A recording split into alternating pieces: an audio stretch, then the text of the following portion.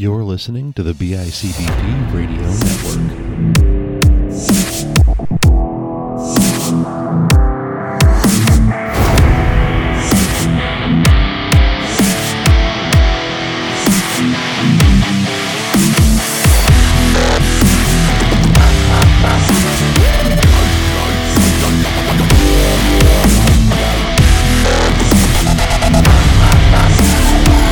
Welcome to the Joz of Life.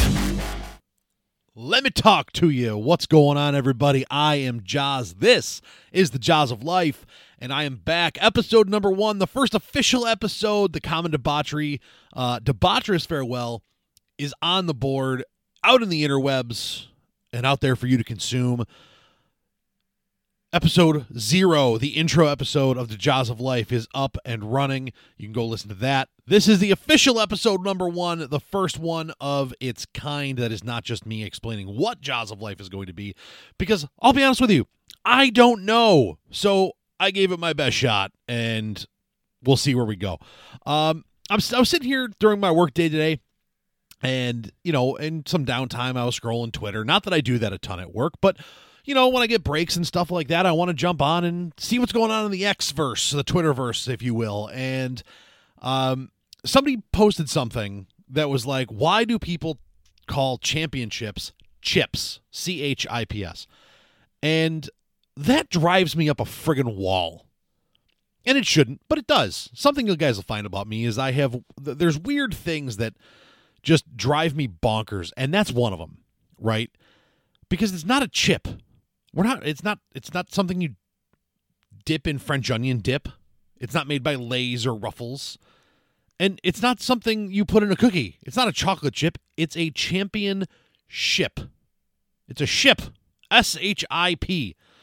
And there's an entire it's one of my favorite scenes from the hockey players on Letterkenny, where they're talking about getting gains in the offseason and coming in ready to play for the Letterkenny Irish, only to find out that they've folded, and they get a proposition from their coach for who's known on the show as coach, and it's fucking embarrassing. That's a line from the show. Calm down. They basically get proposition that that their options are to hang him up. They don't want to do that.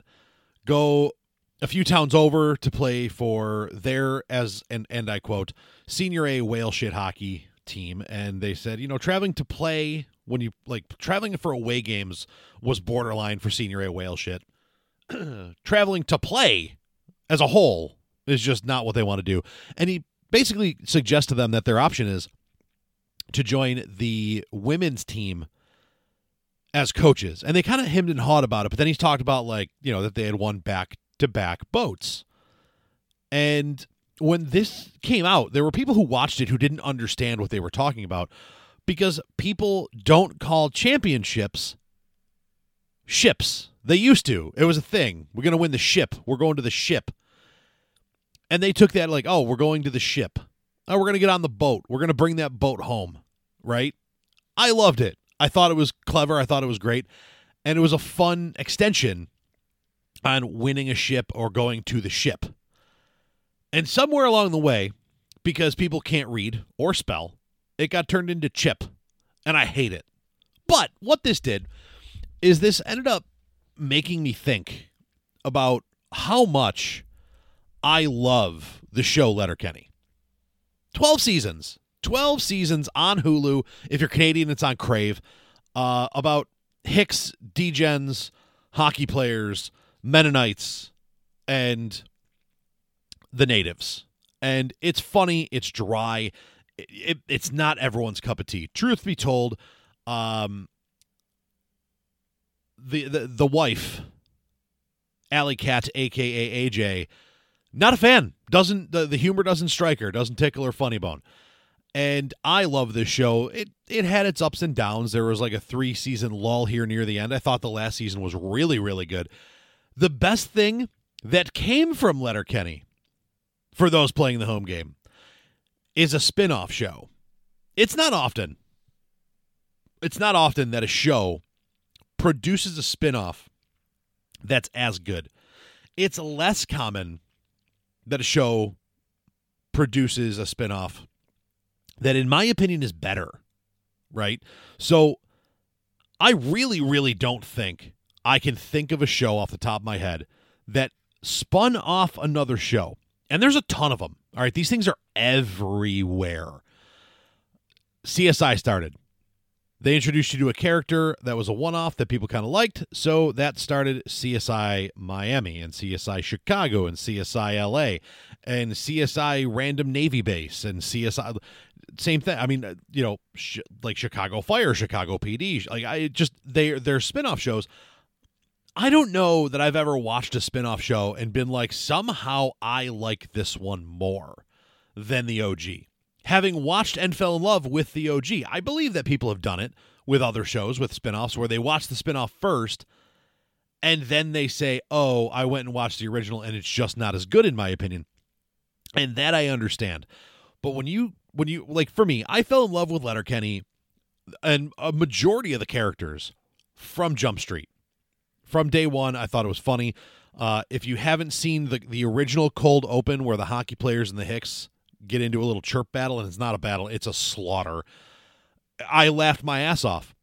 And much like I did with Sons of Anarchy, who, by the way, had its own spinoff called The Mayans that I just couldn't get into because it wasn't Sons. I dove in. I was like, yeah, let's go. I watched it. I loved it. It was awesome. And that includes some of the weirdly, awkwardly long, like, music interludes that the show has. And somewhere along the way, they introduced a one-off character named Shorsey. And the only thing we know about this character, one, we never see his face. At most, later on in the show, you see from his, from above his lip down.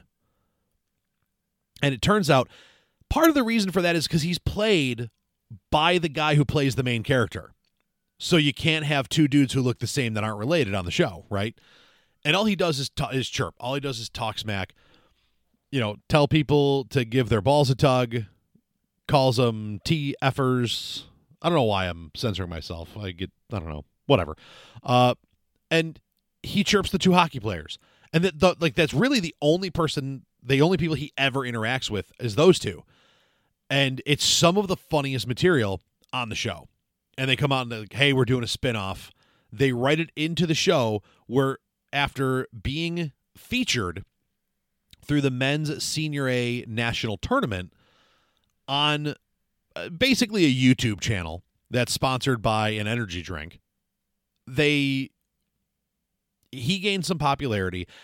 And then you find out he's going to go up north to the Northern Ontario Senior Hockey Organization, or the No-Show, which is considered a higher level of hockey than, I believe they're Senior AAA.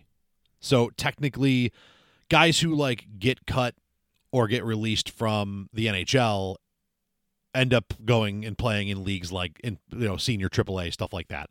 So this is your a bunch of dudes who have played pros, not playing pros anymore, maybe are too old but still want to play, or got cut waiting for their next opportunity, stuff like that. And the dude's training for it. And then they send him off. And the first time you see any semblance of the guy's face is the last scene he's actually on that season, where he pulls up to Sudbury, Ontario, and has his shirt off and just turns and smirks. And they take off from there. Basically, he's on a team that you walk into the show, and they just got pumped for Goose for the 20th loss of the campaign, right? And that's where we take off from. This show, and I'm not going to ruin a whole lot of plot for you here. I'm not. If you've seen it, I don't have to. If you haven't seen it, I don't want to ruin it, right? But it got me thinking as to why a show about a weird, goofy, one-off, what should have been a one or two off character, ended up being so damn good, and why it ended up being so damn good. And I was talking to a young man the other day where he watches the show. He actually went to Sudbury. He was doing a college visit in Sudbury. He went and saw the house where Letterkenny is filmed. Actually met the people who own the house and like had a laugh with them, but like went and saw a hockey game for the Sudbury hockey team that's there, stuff like that. And him and I, whenever we see each other, we kind of chit chat about the show. And we sat there and we talked about it, about how some of like, and this is true for Letterkenny too, that the realism and the legitimacy behind the people on the show is what makes it so good. So when you talk about Letterkenny, the creator, Jared Kiso, who's also the main character in both of these shows, Wayne and Shorsey, he did an interview on a radio show where he talked about some of the slang and some of the terminology and the way people talk and everything else. The show Letterkenny is based on his view of his life growing up in a very small in a small northern farming town in Ontario. And, you know, the problems that come with living there and the things that impact everyday life, things like that. And it's funny because he dives so into like the dialect, the way they speak, the way they carry themselves, you know, the way different people and in different walks of life act, and how different it is to see your buttoned up, super appropriate hick versus, you know, the degens who are hicks, but who do stupid shit all the time. And, you know, then there's the hockey players who are basically bro dudes. And then, you know, you've got the skids who are into meth and the dark web and stuff like that. And just the different people they interact with and the characters and stuff. And the slang that they use. One of my favorites is the phrase pert near. So you're talking to somebody and, you know, like, oh yeah, I was driving the snow here in Western New York in Buffalo, and, you know, I hit the skid and I damn near put my truck in a ditch. Well, up there they say, instead of saying damn near, they say pert near. I don't know why. I think it's a shortened version of pretty damn near. Pert near. I don't know. I like it, and it's actually become part of my, you know, general vernacular, which is a lot of fun because people look at me like I'm crazy when I say it. He took that, you know, he took that, what he wanted authenticity for Letterkenny, and he really dove into it in Shorsey, to the point that there are people who consider this one of, if not the best hockey show ever. So it follows Shorsey, again, who joins this hockey team who is not very good. And again, they've lost 20 games on the season. They have 4 games left. And the owner's basically saying, I'm just going to fold the team. Nobody's coming. We're not making money. It's costing me money to run this team. It's not worth it anymore. Shorsey, who is a diehard hockey guy, says, please don't do that. Please don't, you know, don't fold the team. And she goes, what's in it for me? He basically says, we'll never lose again. And he starts introducing, they're referred to as sluts, which is actually a real hockey term, basically saying guys who just go around to play hockey in different leagues, wherever, whenever, however. They're basically rent-a-players. They're not homegrown talent by any means. You know, they're not local boys. They're guys who just travel around to play hockey. And Kiso himself played Junior A, which is one of the highest levels right before you get to drafting and getting into the NHL. And he starts introducing other characters, guys that he's bringing in, and a couple of them, you know, and you've seen in, you know, during the Senior A tournament arc in Letterkenny, but you barely, like, the only one you really realize who it is because they talk about him a lot, and it's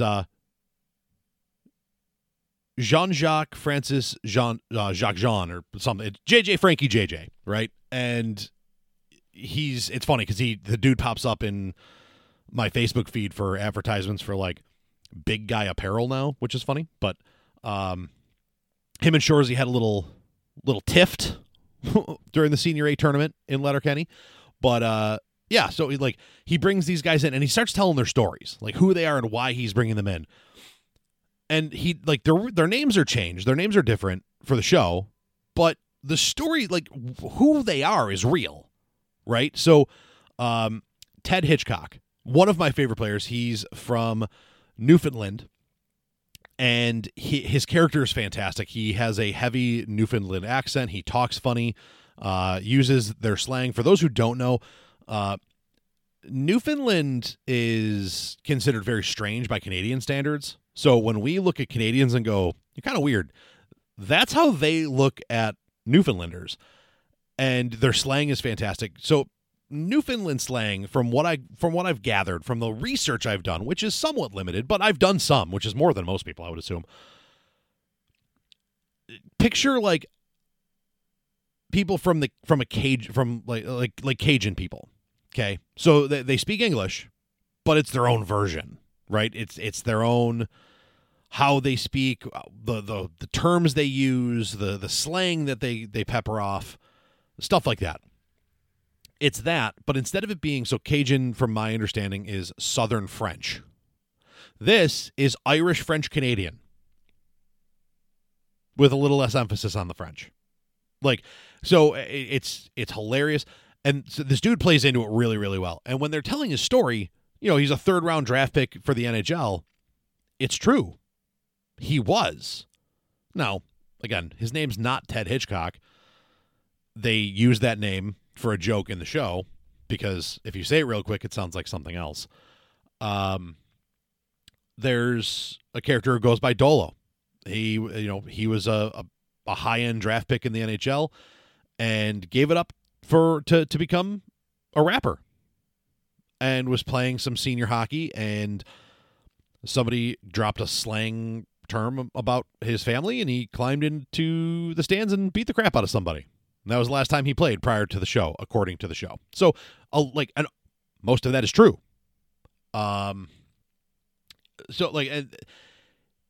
Kiso, who writes the show and helps, and basically, he writes and I believe produces, his entire thing is he wants the authenticity, right? He wants the legitimacy. So when you see them playing hockey, there's times you can kind of tell, the goalies aren't really, like, they're giving up a goal. Like, they know they're giving up a goal, but they want the guys doing it to look legitimate. They want the guys doing it to look like they know what they're doing.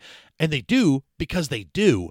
They use a lot of guys from the local senior hockey team, the Sudbury Wolves, I believe they're called, as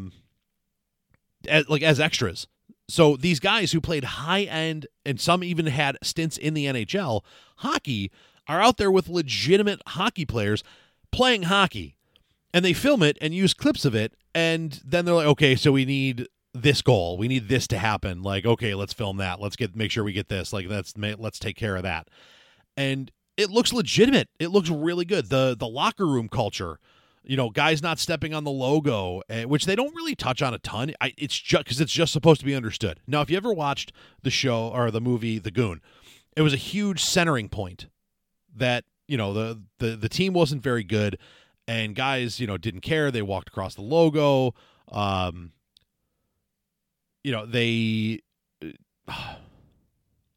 Lafleur, I believe, is the cocky French Canadian kid in that, like, spits on it, and Doug the Thug gets down and, like, wipes it off, and, like, he changes the culture. Like, they don't have to go over that because it's kind of understood. But like the pregame calling out the lineup, Hitch, you ready? Let's get on the go, boys, and the whole locker room. Oh, and so they call off the starting line of who's starting. You got a line of enforcers. You got the gyms. It's old school hockey. You have your fourth line isn't just dudes who, like, well, we're going to let them skate for about 5 minutes tonight to give other guys a break. No, the gyms had a job. The gyms are unbelievable. The gyms are such fucking beauties. And the cool part about that is 2 of the gyms, all 3 of their name is Jim. It's a thing. Just go watch the show. You'll understand. Are the sons, 2 of them, the sons of former Sabres head coach Ted Nolan. Awesome. It's so cool. Their characters it's a very simple approach, a very simple thing, but it's great. It's awesome. The third gym is, and I believe all of these guys to some level were legitimate NHL or legitimate pro hockey tough guys. The one dude, he tells a story like, hey, how many times you been knocked out? He's like, oh, no, or how many concussions you had? Oh, I never had a concussion. How many times you been knocked out? Oh, more than a handful. And they're like, oh, and that's a true story. Like he actually told that story. Like, yeah, I don't know that I've ever had a concussion. I've been knocked out in a few fights before, but I don't think I've ever had a concussion. And like he just plays the character fantastically, top to bottom. They have the supporting cast that doesn't love the new guys, but they love scoring, they love winning, stuff like that. And the show is just so good. And again, if you haven't, I highly recommend. Right, I highly recommend watching the show. It's on Hulu. Canadians, it's on Crave. I don't know if any Canadians are going to hear me, but it's really funny, and it's got some solid. I don't want to say life lessons, but kind of like life lessons. There's some stuff on there that it's just, it.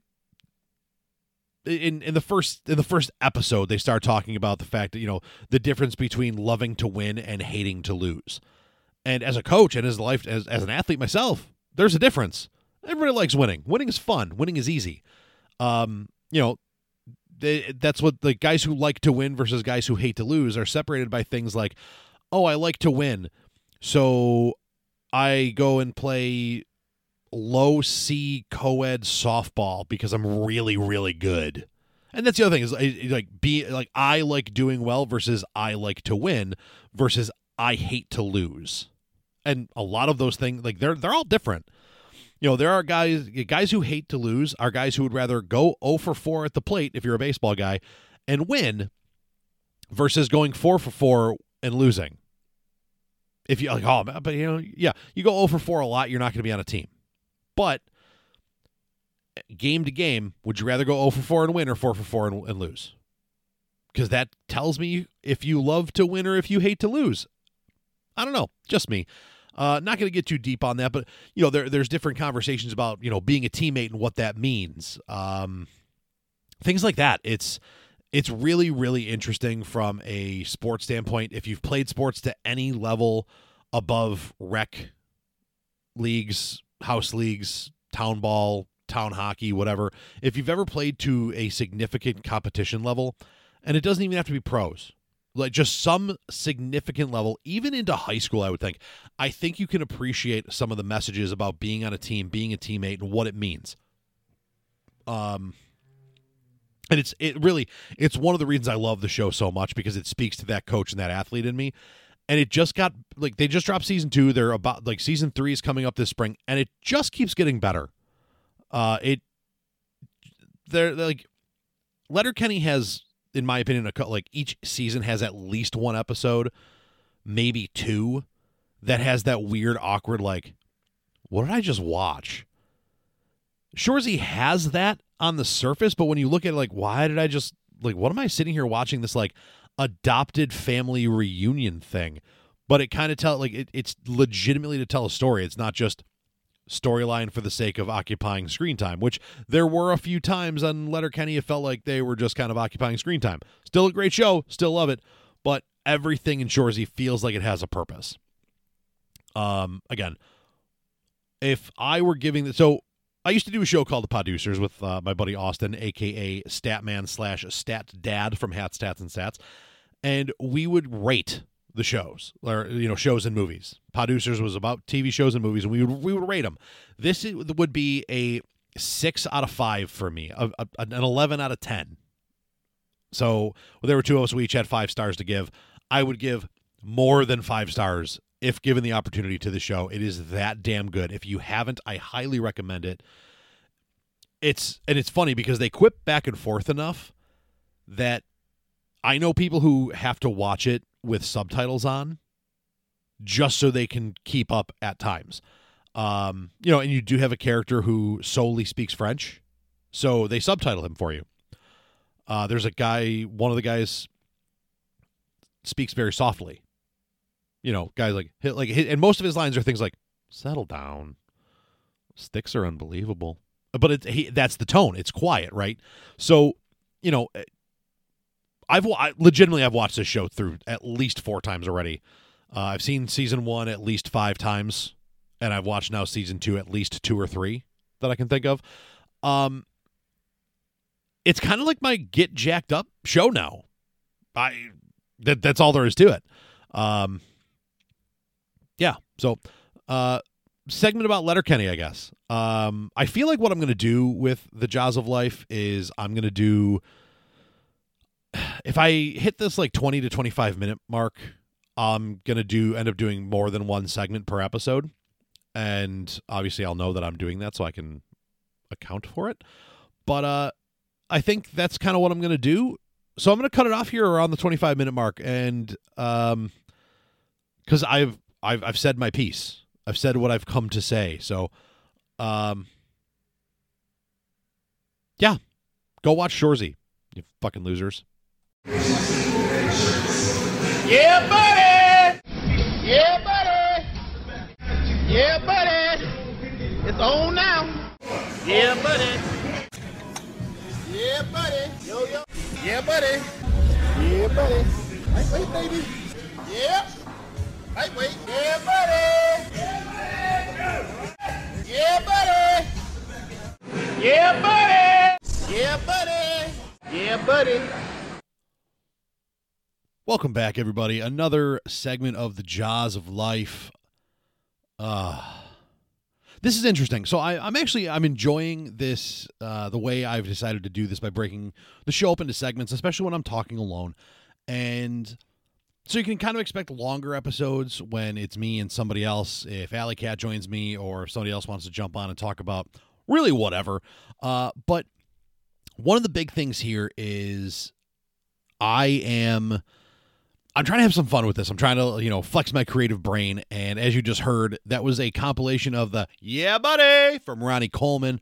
If you don't know who Ronnie Coleman was one of the most freak bodybuilders ever.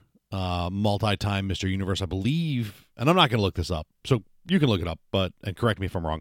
But I believe he was the one who dethroned Arnold as Mr. Universe. And he had an incredible run as Mr. Universe multi-time, and I believe the first one he didn't win, it's because he tore a muscle in his back, and like his back wasn't symmetrical or something. The dude's insane. Watching his workouts was nuts. He was always, light-ass weight. Lightweight, baby, lightweight. Ain't nobody want to lift this heavy-ass weight. I do, though. All kinds of fun stuff. The man was, he was a mood. He was a vibe when he was at the gym, and I intentionally used that segment, so that's what I'm going to do. I'm going to find sound clips, stuff like that, kind of like you would on a radio show. For those who don't know, I did work in local radio for a little bit, had a lot of fun, learned a lot of fun stuff, up to and including different segments, segues, stuff like that. So I'm going to, toss in something to break up the first segment and the second segment, or if there's more than one, I don't know, maybe there's more than one break if I do like 3 short segments, whatever I decide to do. It's my show. You're all just living in it. That's why it's called the Joz of Life. So, I use that one intentionally this time because what I wanted to talk about, this has been something that I've wanted to talk about for a while. And you're gonna see here on Joz of Life that this is more, it's not as always as lighthearted or goofy as Common Debauchery was. So there's going to be a little bit more to it than that. But I've wanted to talk about this one for a while because it's been bugging me a lot. And because I'm in the world of content creation with the podcast and stuff like that, I spend more time than I'd probably like to on social media, and it's tough. Social media is tough. You end up in a weird headspace from it from time to time. There's times I have to walk away just to cleanse my brain of the crap that is social media. And don't get it wrong. It's crap. Social media sucks. Social media for the youngins who may be listening to this, hopefully you're not listening to me if you're under 18. But there are, I'm not going to go there, whatever. Social media started off it was in my generation, right? It was my generation coming through high school with something called MySpace and AOL Instant Messenger. So when AOL Instant Messenger, which is just an easier way to talk to multiple people at the same time. It was texting before texting was really a thing, and then it was texting when texting cost 10 cents to send and 5 cents to receive, or vice versa, however that worked. Shout out to Mom and Papa Joz, who got the $700 cell phone bill the first time that I figured out that my phone had texting capabilities, and I stayed up till like 2 a.m. texting a girl I liked. That didn't go over well in my household. However, that's not what we're here to talk about. We went into MySpace. MySpace was, and this is as stupid as this sounds, this is where the social media toxicity started, was way back in the day of MySpace. You had a profile picture. You could upload other pictures, change your profile picture. You could post like kind of like blogs, I guess they were. You could write things. You could pick a song to put on your profile, so when people went to check your profile, they knew what your favorite song was, or what your jam was, or what you were feeling at the moment. Somehow you ended up being able to change like the color and stuff of your profile and the background and whatnot. We were doing like website coding before we knew what website coding was, and the toxicity started with the top 8. Now, for those who don't know, MySpace, you got to pick the 8 friends that showed on your profile when someone went to your profile. So if you clicked on Joz's profile, you were going to see 8 friends of Joz's that he chose to be in that 8.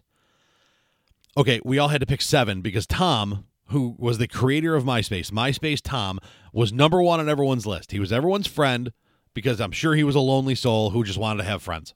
I get it. It happens. Weird way to seem like the most popular man on the planet. But I digress.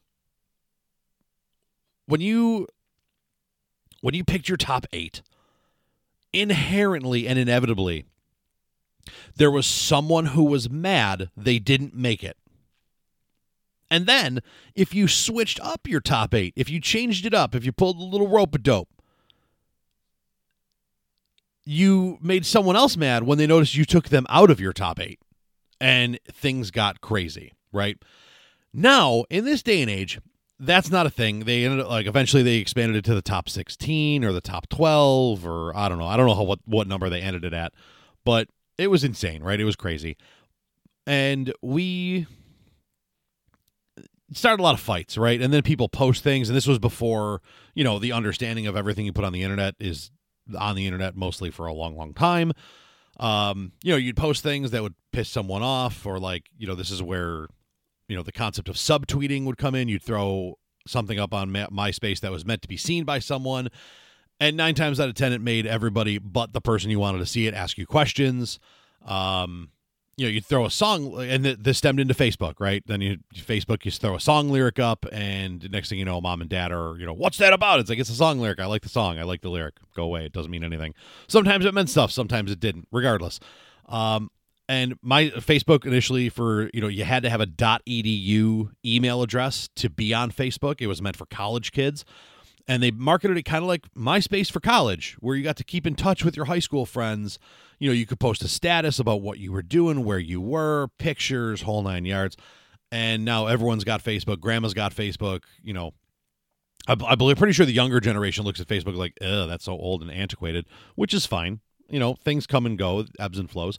But this leads me, and if you want to go back and listen to a full conversation about social media and stuff like that, and who knows, there may be something I dive back into, maybe in a conversation with someone on the show. You could, I'm sure there's an episode or 2 about it on Common Debauchery. Those episodes are still up. Spotify, Apple, whole 9 yards, BICBP Radio Network. So you can always check those out. But what I want to talk about on this episode of Joz of Life, or this segment of Joz of Life, is the toxicity of social media that's hidden in motivation, inspiration, positivity. So it's called toxic positivity. It's toxic inspiration. And I can tell you that I lived in this world for a while. Okay, so little Joz story here, little tale of the tape, if you will. I was in a relationship, and the girl I was with at the time, who is not the alley cat, I've always been a big guy, been a big guy my whole life, and because of a job change that made me work obscene hours and not sleep much and eat like crap, I'd put on some weight, and we as a couple didn't eat well either. One of my best friends was losing a ton of weight on a meal prep service. He got me onto it because she basically told me didn't want to be the girl dating a 400-pound guy she couldn't get her arms around. started losing weight, started getting in shape, and dove into the gym world. So this is how we tie back in the Mark Coleman sound effect there. And when you dive into this world initially,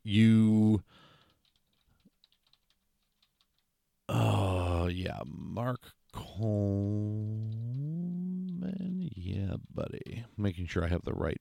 Ronnie Coleman. Mark Coleman was an MMA fighter. Ronnie Coleman. Sorry, I knew I was messing that up. When you dive into the gym world initially, the first time in your life, right? There's some you start following fitness accounts. You start following fitness influencers, whatever you want to call them, and there's there's certain ways that people post. There's certain things that people post. And some of my stuff was, the gym doesn't care that it's 5 a.m. Get your ass up and go work out. The gym doesn't care that it's 2 degrees outside. Get your ass to the gym. Stuff like that. The gym's still open whether you're here or not. All kinds of stuff. And everyone has their own brand or flavor of what they do and how they do it.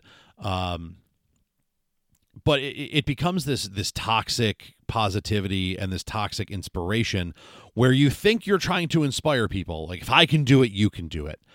And the thing that you don't realize when you're living in that world, right, when you dive into that world initially, is that you're not everyone else and everyone else isn't you, right? Now, there are people who are going to hear this. Maybe they will, maybe they won't. I don't know. But I'm sure at some point, one person may tune in and hear this segment and say, when you say things like, everyone deals with things, everyone's got stuff going on, and you can't speak solely to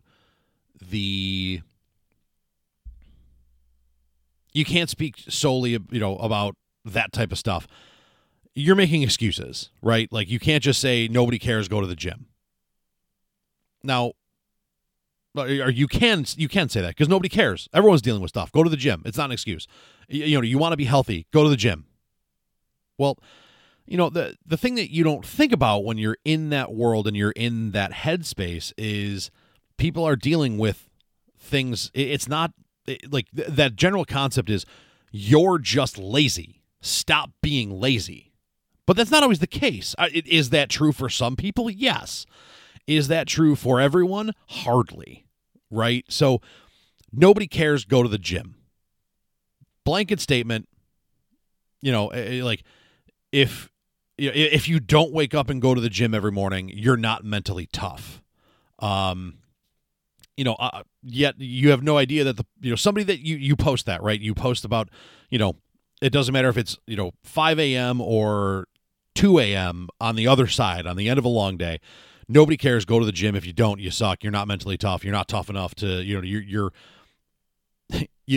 a beta. You're not an alpha. You're not an alpha male or whatever. You're not dedicated enough. And you have to start asking questions about this because is it really healthy if you work a 16-hour shift, is it healthy to go to the gym at 2 a.m. and short yourself more sleep? No, it's not. And again, I'm talking this having done it, right? I'm the guy that would work an overnight shift, get out at 7 a.m., go to the gym, go home, sleep, wake up, shower, go back to work for 16 hours, get out, go to the gym, go home, go to bed, go back to work for 16 hours, get up, go to the gym, and then work all day on little to no sleep. There were legitimately days that I was awake from I would get up around like 9:30, 9:45 on Sunday night. Go to work to clock in at 10:45. Would work till 3 p.m., would get out, go to the gym, go home, take a shower, eat something, go play a football game or two or a baseball game or two, and then depending upon whether I was, how serious I was into, and this, a lot of it tied to being in prep for a fight, stuff like that, have a beer or two. Like during the winter when I wasn't in fight camp, like we'd play a football game, well, sometimes 2, and then go to the bar till 4 a.m. So I was up from 9:30 for Sunday night until 4 in the morning on Tuesday. And in that time, I got 3 workouts in without sleep. Nobody cares. Go to the gym. Bro, I was killing myself. I was legitimately on the verge of crashing regularly. Now, you're going to say, oh, you shouldn't have been drinking if you were going to that hard of the gym. But like, listen, some people want to live completely clean. Some people want to, be able to go out and have a beer and enjoy that, to each their own. And then judging that, if that's what you heard in what I was saying, it's part of the problem, right? So this isn't just a gym thing. So please don't take that this way. It's not just a gym thing. People do this with, when it comes to money. People do this when it comes to being able to take vacations.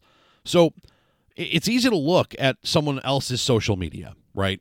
And you see them at the gym, posting at the gym.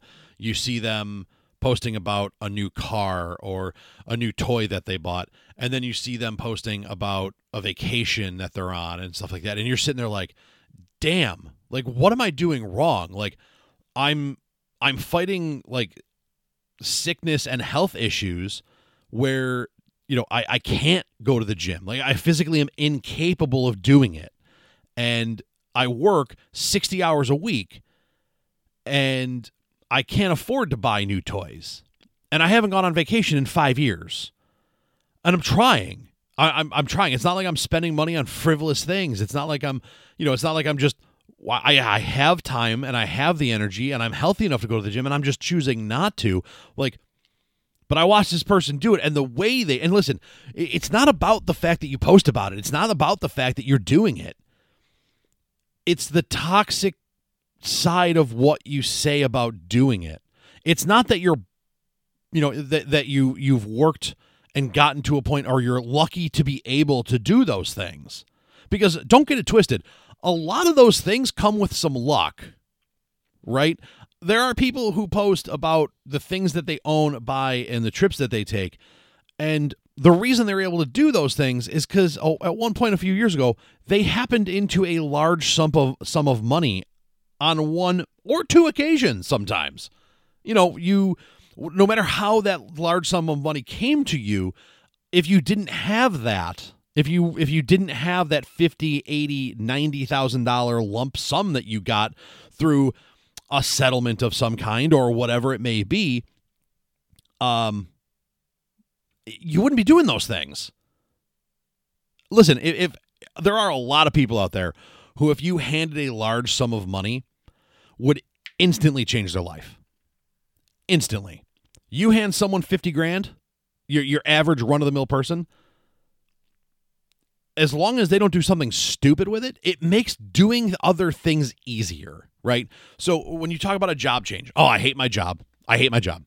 Jobs are necessary. We got to pay for stuff, right? So you hate your job. And if you've been in the education, or not the education, but if you've been in the real world at all, you go, you have a certificate, you have a degree, you have a qualification, something.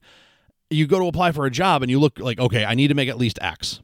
I'm at a job, I'm making that. I need to make at least that to pay my bills. Okay, cool, great, awesome. You go, you start looking for jobs. Hey, this job pays around what I make right now. Maybe it's a little bit less, but I could make this jump and it's a job I would like to do. Oh, I'm not qualified because they want 10 years of experience for this entry-level position. Like that's a world we live in. Now, to take a job that would get me that experience, I would have to take a $10,000 a year pay cut or more. You hand me $50,000, I can probably make that move. And but without that, I have to make other decisions. So to sit there and be on social media, like, go to the gym, post about going to the gym. But you know what the gym's about? It's about you. It's about you and your health. It's about you and your battles, your struggles, your fitness, your journey. That's what it's about. It's not about telling other people they suck because they're not on your level. And again, I've done it. I've been that guy. I have been the guy who's basically been like, if you're not going to the gym at least 4 to 5 times a week, you're garbage, you're less than, you suck. Did I know that that's what I was saying? I mean, like, I knew like there was some sarcasm and some, I don't even know how to phrase it, but I knew there was something about what I was saying that was kind of like poking that shot. And you hear when you're that person posting it, again, because I've been that guy, and someone's like, yeah, not for nothing, man, but that kind of sucks to say. Like, that sucks to say to somebody. What if somebody can't? What if somebody's not healthy, healthy enough to go to the gym? What if somebody's, got other mitigating circumstances that doesn't allow them to do that? Well, that's not who that's for. No, but that's who's reading it. That's the thing. Like, you have to understand who's reading what you're saying, so that it's that toxic inspiration. You want to be inspiring? Be honest. Listen, I struggle.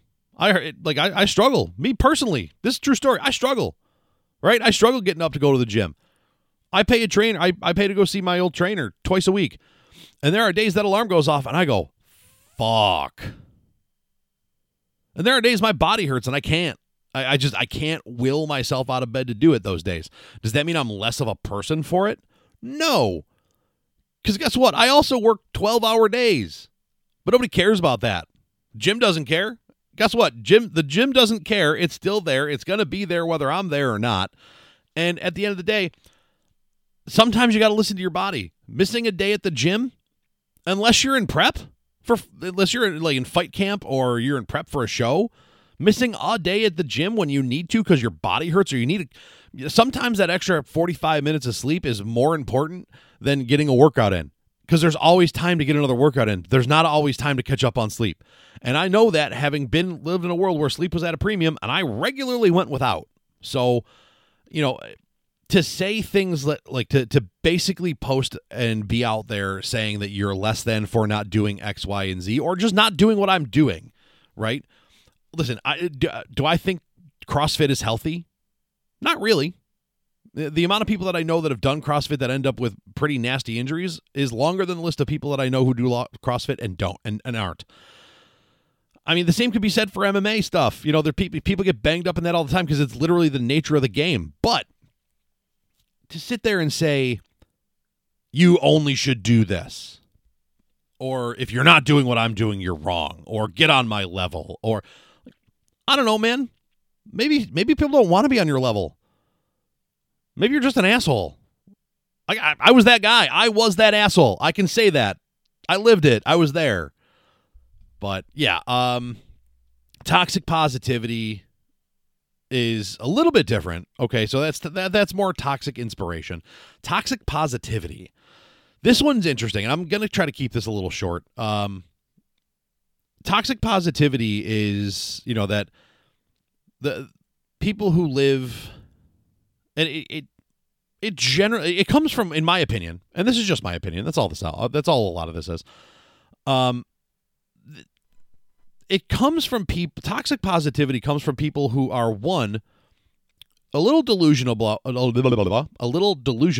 where they're at, or they come from an ivory tower where they really don't have much to worry about.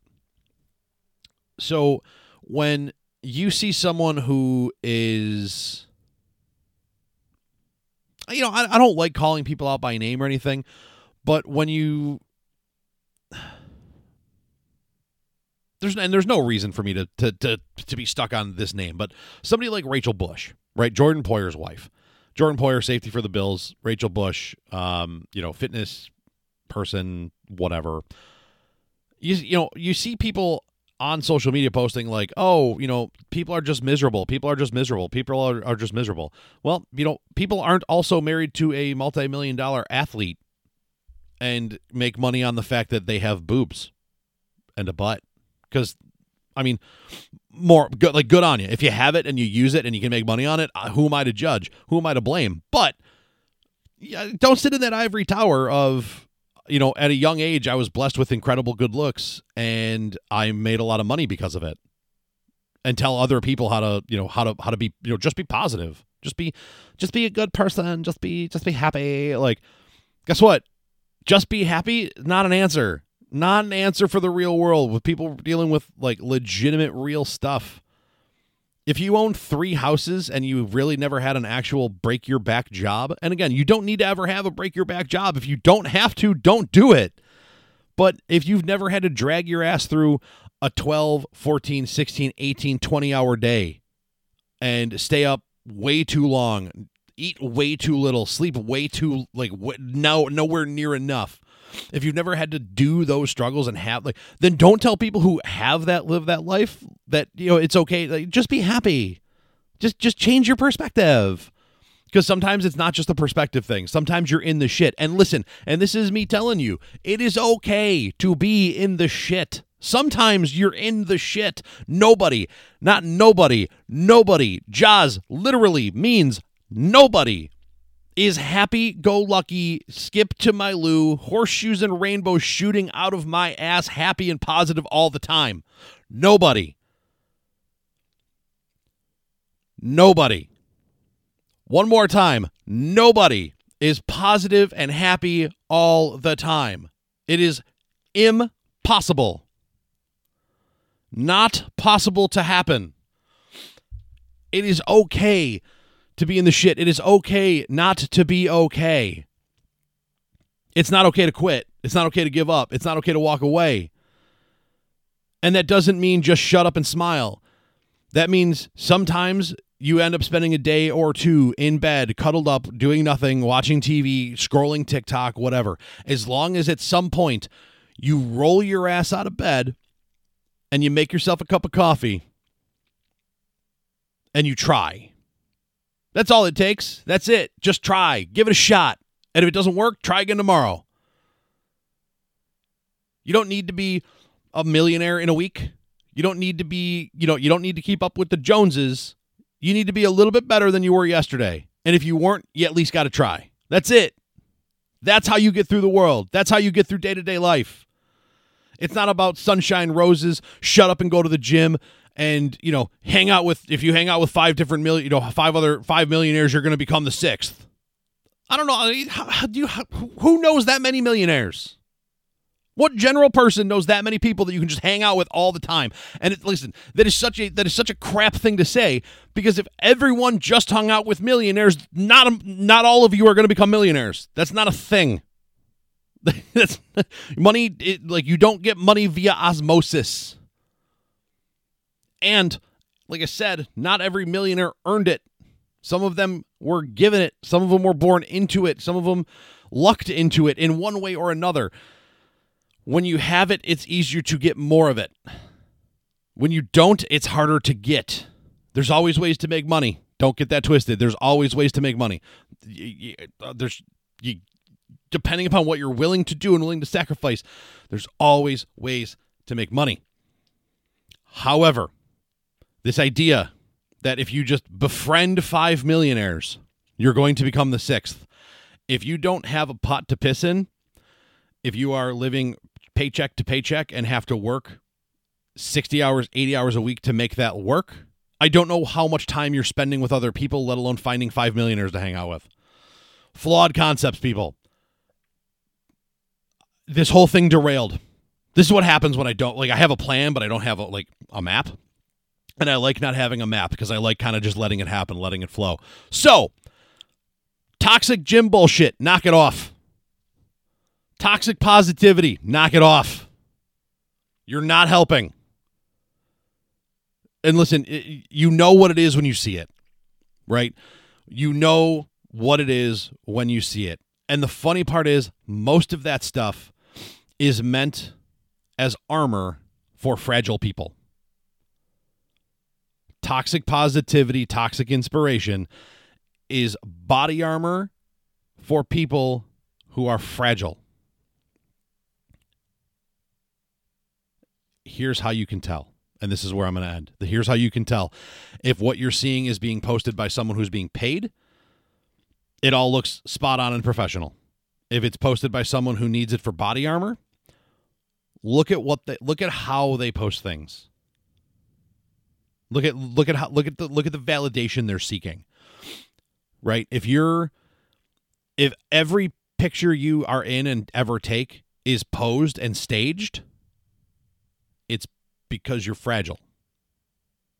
Listen, and it's your social media. You can pick and choose. But we all know the horse stance. We all know the girls that do the gym selfie with the horse stance. We all know the guys who hold their phone in a way where they can flex and pop the bicep a little bit. I get it, man. But when you're fragile, Careful, because all it takes is something to sneak through those defenses. I'm coughing because I'm talking with passion and fire, and my throat doesn't like it right now. All right, I'm gonna get off. I'm gonna stop before I get way too far off track. Again, toxic gym bullshit, knock it off. Toxic inspiration, knock it off. Toxic positivity, knock it off. And it's not going to stop. It's not. So for those of you who struggle when you see stuff like that, understand your life and their life are not the same. Their life is 100% not as great as it seems on social media, because no one's is. Social media is a lens that people only show the good stuff. And when people show the bad stuff, it's either really bad or it's attention seeking. Social media is toxic. I wish I wasn't on it nearly as much as I am, but I am. It's kind of the nature of some of the things I do. And I have to put up walls for myself. I have to like tell myself to walk away. Well, this was a completely derailed episode. Holy shit. Well, if you made it this far, thank you. I will try to be a little bit less babbly, a little bit more on point. I don't know. Maybe I'll start trying to. I'm pretty sure this is why I decided to have a co-host for Common Debauchery, because this is kind of what Common Debauchery was supposed to be. But I ended up wanting to have a co-host because I felt like I just rambled and lost my train of thought a lot. But, we'll see. We'll see where this goes. We'll see how it goes. This was the first time I felt some fire and passion about podcasting and stuff that way that I did. So thanks for tuning in, guys.